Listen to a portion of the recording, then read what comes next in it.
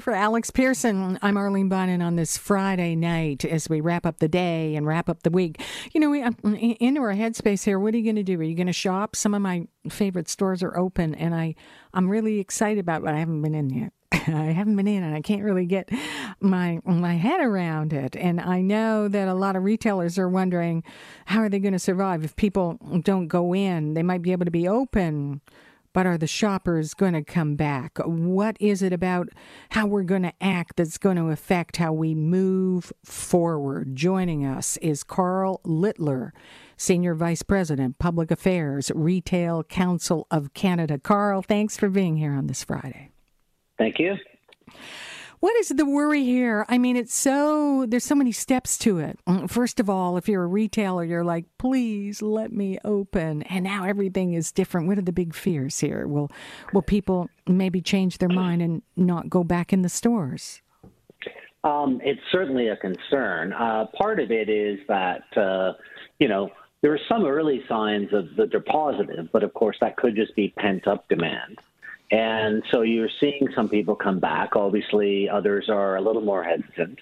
I think from the retail perspective, it's not knowing whether customers are going to be there on a regular basis. I think that some of it is, of course, that there are broader economic effects. And so not only the customers have to readjust, and some still have sort of public health concerns, but also customers, of course, themselves have been affected by layoffs and slowdowns and working from home and a number of other factors. So it's a bit of a guessing game for retailers as to what the market will look like going over the next little while.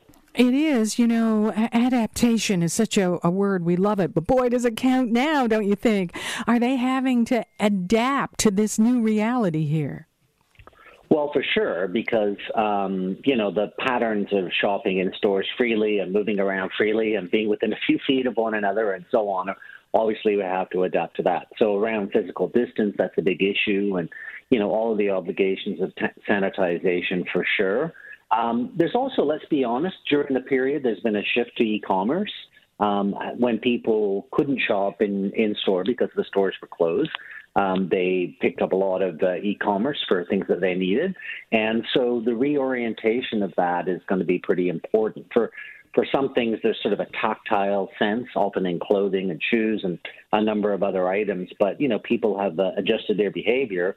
And so one of the questions will be how much of that will snap back to what they were doing before COVID-19.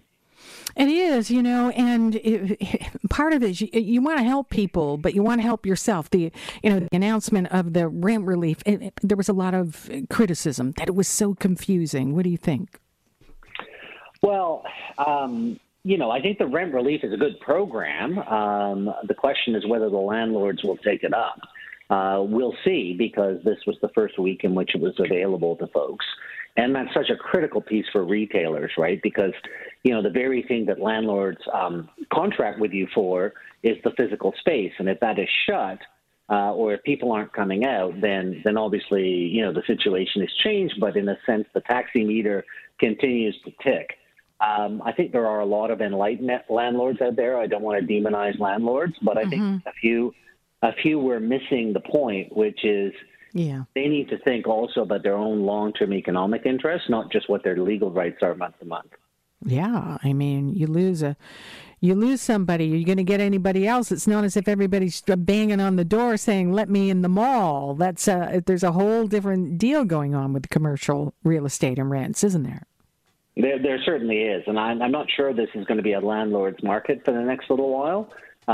So it's pretty important to make sure that you and your tenant, who, of course, have a bit of a symbiotic relationship, that your tenant continues in being. So, I mean, obviously, from a retail council perspective, we tend to take a retail interest, but there's a lot else at risk here, including obviously the situation of landlords. If they have tumbleweeds blowing through their shopping mall, that's going to be a pretty big issue for them, and for their investors and shareholders and the pension beneficiaries that depend on that income and so on. So it's a pretty big ecosystem.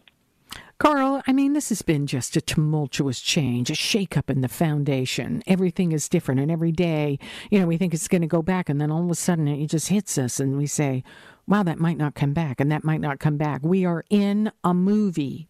and we don't know how this movie's going to end. What keeps you up at night? I mean, I'm sure you used to, when it came to retail things, look towards the economy and what people wanted and consumers and all that.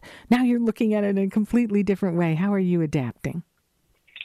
Well, the economy is still the primary driver, and I think it's important that retailers can only do so much. There has to be demand, and so a lot of that is guided by how other people feel about the public health environment. Do they feel safe going out? Do they feel safe being in proximity to other people, albeit at a safe distance? What's their own personal and family situation? Do they have income coming in? Are there kids at home so they can't go out? There's no daycare. There's, babysitting is obviously constrained and so on. There's a lot of new dynamics, and it really is like you're sketching on a new sketchbook. You don't have all the rules. Who's going to survive, do you think? And how's it going to happen? I mean, are you getting a vision of who the winners are going to be here? So I don't know that we have a clear vision yet. I mean, those who provide a unique experience, especially one that can really only be had in bricks and mortar stores, I think they're going to be fine. People who sell commodity products, stuff that can land on your doorstep, may have a bit more of a challenge. I think that's probably the fundamental distinction. If you can make it, a sort of must-do, to go to that particular place, to buy that particular item, differentiation, I think, is going to be key. It is, and it all depends on the virus, really. I mean, if the virus subsides, even before we get a vaccine, then people will start to peel back and say, okay, and I'm going to go back, I'm going to do this. However, the virus is going to decide. This may be, again, as we say, this may be a forever change in some areas. Retail is going to survive. We want stuff. It just may be that thing that we look towards in the future. Remember, we were all going, online shopping, is it going to become more popular? And now it's just a matter of survival, online shopping. Yeah, I think there's a lot of that. I mean, somebody said something clever the other day. I can't remember who it was. It said, we're all getting tired of this, but the virus, it's not getting tired. Oh, no. And, yeah. That's a pretty clever comment. Obviously, avoiding a second wave is pretty critical. I think that people can manage one of these things, but I think a second bout will obviously, knock consumer confidence and knock business confidence as well.